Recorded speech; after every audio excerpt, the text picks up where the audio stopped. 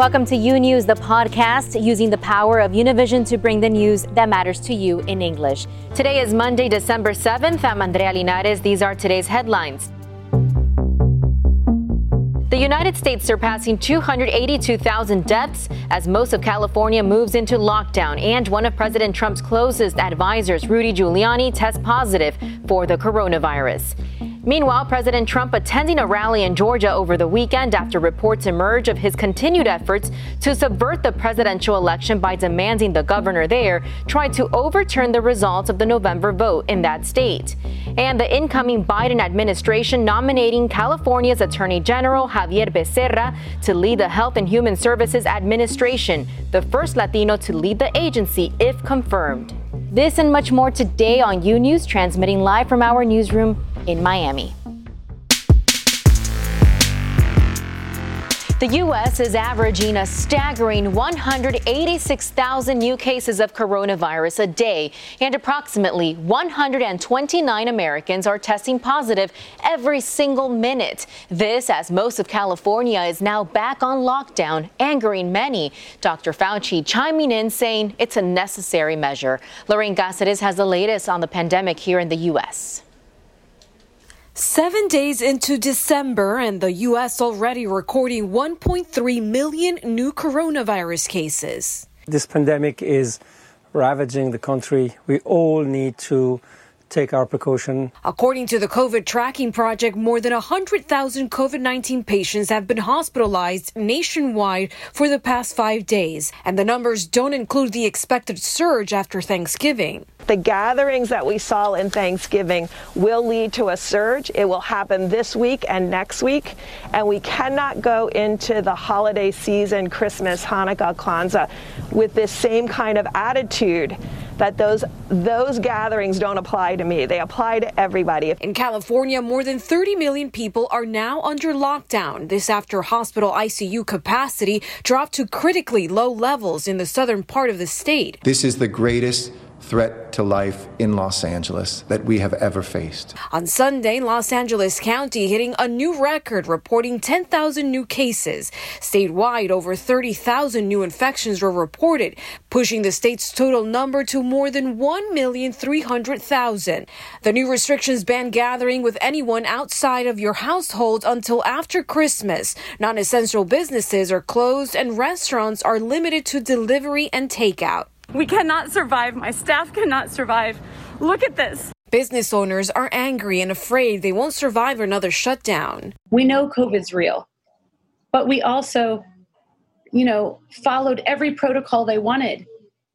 And to shut us down with almost no notice before the holidays, with no funding, no way of surviving it, is cruel. I have been in discussion with the health authorities from the state of California who called me and asked, they said, we feel we need to do this. What do you think? And I said, you really don't have any choice. When you have the challenge to the healthcare system, you've got to do something like that. Meanwhile, officials and medical institutions across the country racing to effectively implement protocols for vaccine distribution and administration. The vaccine could get the green light after an upcoming FDA hearing on Thursday. There is light at the end of the tunnel, but we will not all have the vaccine in our arms before May or June, so we need to be very cautious and vigilant. Dr. Anthony Fauci remains hopeful most Americans will have access to the vaccine by the summer, meaning kids and teachers could go back to school full time. I am hoping, and I think it's not an unreasonable hope, that by the time we get to the fall term, we can do that with a good degree of impunity. And shutdowns in California are expected to last at least 3 weeks. And meanwhile, British hospitals today received the vaccine, and vaccinations will start there tomorrow. Andrea, back to you. Thank you, Lorraine, for that report. And with the U.S. in desperate need of a vaccine, news that the first shipment of COVID-19 vaccines may fall short of expectations. The CDC is briefing states on how many doses will be in the initial shipment. But it looks like that number won't be enough to fully vaccinate those designated as top priority. A CDC panel recommended healthcare workers and nursing home residents receive the shots first. They add up to about 24 million people. Federal officials estimate about 40 million vaccines will be available if the FDA approves Moderna's and Pfizer's vaccine. Each person needs 2 doses to be vaccinated, meaning that's only enough for about 20 million people. And with time running out, a COVID-19 relief bill proposal could come as soon as today on Capitol Hill. It would provide roughly $300 in extra federal weekly unemployment benefits, but not another round of $1,200 direct payments to most Americans. The $908 billion aid package would be attached to a larger year-end spending bill needed to avert a government shutdown this coming weekend. The proposal also extends a freeze on evictions for people who cannot pay their rent and reauthorizes the Paycheck Protection Program to give a second round of subsidies to businesses struggling through the pandemic. Meanwhile, Rudy Giuliani has been at the heart of President Trump's legal fight to overturn the election results in key battleground states. But now Trump's attorney is in the hospital fighting the coronavirus, while the president is reportedly considering a dramatic White House departure. Today, the president's attorney, Rudy Giuliani, remains in a Washington hospital diagnosed with the coronavirus. He's 76 years old and has a history of health complications. Giuliani says he's feeling good, recovering quickly and keeping up with everything. Last week, he traveled to Arizona, Michigan, and Georgia, appearing mostly maskless at legislative meetings. That alone raises suspicion of fraud. The Trump campaign says the former New York City mayor tested negative before traveling to each state and that he did not experience any symptoms or test positive for COVID-19 until more than 48 hours after his return. But out of an abundance of caution, Arizona's legislature is now closing this week after at least 13 lawmakers were in close contact with him. Meanwhile, over the weekend in Georgia, and I want to say hello, Georgia. The president continued pushing his claims of election fraud while rallying support for 2 Republican senators in runoff races. Your governor could stop it very easily if he knew what the hell he was doing. He could stop it very easily. The president calling for the state's Republican governor to order a special session to overturn the results of the election, which show Joe Biden winning. However, Governor Kemp releasing this statement, declaring that holding a special session in order to select a separate slate of presidential electors is not an option that is allowed under state or federal law. And another shakeup in Washington may be on the horizon. The New York Times reporting that Attorney General William Barr is considering stepping down before Trump's term ends next month. Some say it may happen before the end of the year. And according to a new report from Axios, President Trump is not planning to attend Joe Biden's inauguration. Instead, Trump may be holding a rally in Florida instead that same day. In the meantime, President-elect Joe Biden has formally announced key members of the incoming administration's health team. California's Attorney General Xavier Becerra has been nominated to Secretary of Health and Human Services. If confirmed, he would become the first Latino to head that agency. Edwin Pitti has the latest on Biden's appointments from Washington, D.C. Edwin. Hey, Andrea, good to see you. President-elect Joe Biden has made official the nomination of those who will lead his administration's health team, starting with California's Attorney General Xavier Becerra as Health and Human Services Secretary. Becerra was initially under consideration to become U.S. Attorney General, but when candidates with more health care experience were ruled out, Biden decided that he was fit to lead the health department in the middle of the pandemic. This nomination that would make him the first Latino to lead HHS is being celebrated by the Congressional Hispanic Caucus, who wrote a letter to Biden asking him to name more Hispanics in his cabinet. As California Attorney General, Becerra has brought more than 100 lawsuits against the Trump administration. He has stepped in to defend Obamacare when Trump refused to do so. So if confirmed by the Senate, Becerra, who has little health policy experience, will become the nation's leading defender of the Affordable Care Act, will regulate prescription drugs, and oversee the government's sweeping Medicare and Medicaid insurance programs. Among others is Dr. Vivek Murthy, who has been tapped to serve as Surgeon General, a position he held under the Obama administration.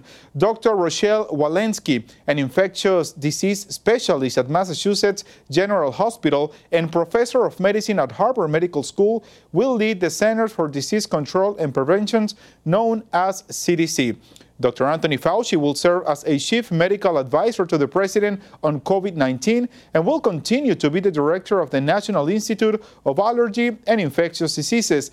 Jeff Zients and Natalie Quillen both serve under the Obama administration and will play important roles in the White House COVID-19 task force. And Dr. Marcela Núñez-Smith will be the chairwoman of the COVID-19 task force. She's an expert in healthcare disparities. Andrea, this announcement comes the same day when Joe Biden's transition team is receiving their first briefing from the Pentagon. We are talking about 47 meetings that could extend to Tuesday. Initially, there were reports by a former Pentagon official who said that the Department of Defense was blocking the Biden team from getting information from intelligence agencies, but the Pentagon strongly denied those accusations. They claim the delays in scheduling those meetings was because the Biden team didn't reach out through the proper channels. Instead of calling the Pentagon directly, they called several agencies such as the NSA and the Defense of Intelligence Agency. It is important to know that due to the coronavirus and the Biden transition team preferences, 90% of those meetings are being done virtually as opposed to taking place in the Pentagon. Reporting live in Washington, D.C., Andrea, back to you. Thank you, Edwin, for all those details. What we are witnessing right now is a very diverse team. And one of the toughest foreign issues that the administration of President-elect Joe Biden will have to confront is Venezuela and Cuba, the only nations in the Western Hemisphere, along with Nicaragua, ruled by a single party. Well, today in Venezuela, embattled leader Nicolás Maduro hailed a gigantic electoral victory for his Socialist Party in parliamentary elections that took place over the weekend. It was a vote that was marred by an opposition boycott and low turnout. According to electoral officials, Maduro-aligned lawmakers clinched more than 65% of seats in the National Assembly, but with a voter turnout of 31%. Opposition leader Juan Guaidó, head of the current Congress, has criticized the vote as a fraud. And joining us now to discuss all this, the incoming Biden administration's policy towards Venezuela and Cuba, is David Adams. He's a senior editor at Univision Digital, where he just published an in-depth analysis on this issue. Welcome, David. It's great to have you on. Great to be here. Thanks, Andrea. So Maduro's party, like we just said, won parliamentary elections, cementing his grip on power. But under the Trump administration, the U.S. joined 50 other nations in recognizing Juan Guaidó as Venezuela's rightful leader. Will the Biden administration maintain support for Juan Guaidó? Well, I think to begin with, certainly, but it's questionable how sustainable that's going to be. Very few people around the world, except Maduro's allies, are going to take seriously or recognize the legitimacy of the elections on Sunday. But it still leaves open the question as to which body is the legitimate National Assembly. You've already got a constituent assembly that was created illegitimately by the Maduro regime. The official expiration date of the current National Assembly that Mr. Guaidó heads is January the 5th. So it's questionable what legitimacy or what credibility Guaidó is going to have after January the 5th. Most people I've spoken to say it's not a clear-cut issue at all, and perhaps Guaidó will continue in his role in some fashion or other. Now, we all remember when the Trump administration sought that quick solution in Venezuela by instigating an uprising which never materialized. Is the Biden administration likely to go down that route? I think the Biden administration is going to tread very carefully. The situation, is very fluid, and there's so much uncertainty that it's unlikely that he will make any dramatic departures in policy. Some sanctions probably will remain in place. In fact, you have to remember that it was the Obama regime that began, the Obama administration that began the original regime, the policy of sanctions. And back in 2014, 2015, Trump obviously ramped those sanctions up enormously, but targeted sanctions on Venezuelan regime figures are very likely to remain in place. And perhaps if there is some kind of diplomatic opening, these sanctions could perhaps become part of a negotiation about a peaceful transition. The objective, I think, of the Trump administration and the Biden administration is the same: a peaceful transition to democratic rule in Venezuela. The methods and the particularly the rhetoric, I think, is what we're going to see change most. And now let's go ahead and shift gears. Let's go ahead and talk about Cuba. President Trump imposed sanctions on the island, including restrictions on travel. Is the Biden administration expected to lift those, among others? Yes, on Cuba, it's a little bit clearer. President-elect Biden has made it clear that he will roll back some of the sanctions that President Trump introduced, particularly those that restrict family travel for Cuban Americans who want to visit their relatives in Cuba, and also limitations on the remittances that they're allowed to send back to Cuba. That's clear. That's probably going to happen quite quickly. What happens beyond that is less clear. For example, will the Biden administration ease restrictions on travel for ordinary Americans, not Cuban Americans? Under the Obama administration, remember, there was a lot more freedom to travel for Americans to Cuba. Not outright tourism necessarily, but there were, for example, cruise ships that were sailing from Florida to Cuba. Will the Biden administration consider allowing the cruise ships to return? The cruise ships have had a terrible time, obviously, with COVID-19. Perhaps the Biden administration would like to give them a bit of a boost as they get back into business sometime in 2021. Again, the new administration is likely to move slowly and carefully. So again, no huge steps, and certainly I don't think any automatic return completely to the opening that President Obama presided over with Cuba, but maybe more staffing perhaps in the U.S. Embassy in Havana too. Now, this is a very interesting conversation. We can go on and on for several minutes, but unfortunately, we have run out of time. Thank you so much for all your insight, David Adams from Univision Digital. Take care. My pleasure, Andrea. Thanks. And today marks the anniversary of a grim day in U.S. history. National Pearl Harbor Remembrance Day honors those who died after Japan's attack on December 7th, 1941. That attack prompting the United States to declare war on the island nation, pushing this country into World War II. Several battleships were damaged at the naval base at Pearl Harbor Day, including the USS Arizona and the USS Oklahoma, which both sunk. More than 3,500 Americans either died or were injured in a day that President Franklin Roosevelt called a day that will live in infamy. More of U News after this short break. Imagine a daily newscast that speaks to you about your world in plain English. Each weekday, we partner with Hispanic America's most trusted news source to bring you the stories from home and abroad that matter to you. The effects of COVID-19 will be felt for decades to come. Both parties are very far apart. Approximately 250,000 people have lost their lives. U News covers the news of your world and makes it easy to understand. Your world, your news. U News on Fusion. Welcome back to U News. And now to Miami, where a homeless man faced yet another setback when his beloved dog disappeared. But with a bit of luck and the help of his community, Pedro Carrion has once again been reunited with his canine companion. Take a look. His pleas were heard on social networks, in the media, and on the streets of Miami, where Pedro Carrion has been wandering for several years after his only companion disappeared. My dog is everything in my life. I would give my life for him. If I'm asked to die by God or something else, I would say, take mine, but I don't want to see him die. After several days in desperation, he felt great relief after recovering his four-legged friend. Sky, he is all my life and happiness. Now that I got him back, still I feel like crying.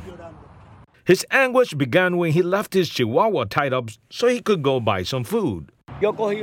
I took him from here, and from the neck, I tightened it so he couldn't come out. But I made sure it wasn't that tight so it wouldn't strangle him. Everything was fine.